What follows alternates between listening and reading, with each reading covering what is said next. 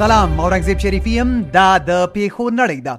بی بی سی د اوکراین د پلازمینې ښاروال وایي پر دغه هیواد د روسیې د یرغل له پیل راهیسې د کیف نیم اوسیدونکي تښتېدلي دي. دویچه ویله په پېښور کې د شیعه مذهبو په یو مسجد کې تر بمي برید وروسته په لسګونو افغان کډوال نیول شوي دي. الجزیره په واشنګټن کې د اوکراین سفارت وایي چې شاوخوا 6,000 امریکایي داوطلب په اوکراین کې د روسیې پر وړاندې جګړې لپاره چمتو دي. دویچه ویله د امریکا متحده ایالاتو په اوکراین کې د نښتو په زیاتوالي سره د احتیاط لپاره 2 پاټریټ توغندي له آلمان څخه پولند ته لیږدولې دي. الجزیره په داسې حال کې چې د اوکراین په ماریوپول کې د تیرو 2 ورځو راهیسې په هر نیم ساعت کې روسي ځواکونه هوایي بریدونه ترسره کوي، په دغه ښار کې 4 لکه ملکي وګړي بند پاتې شوي دي.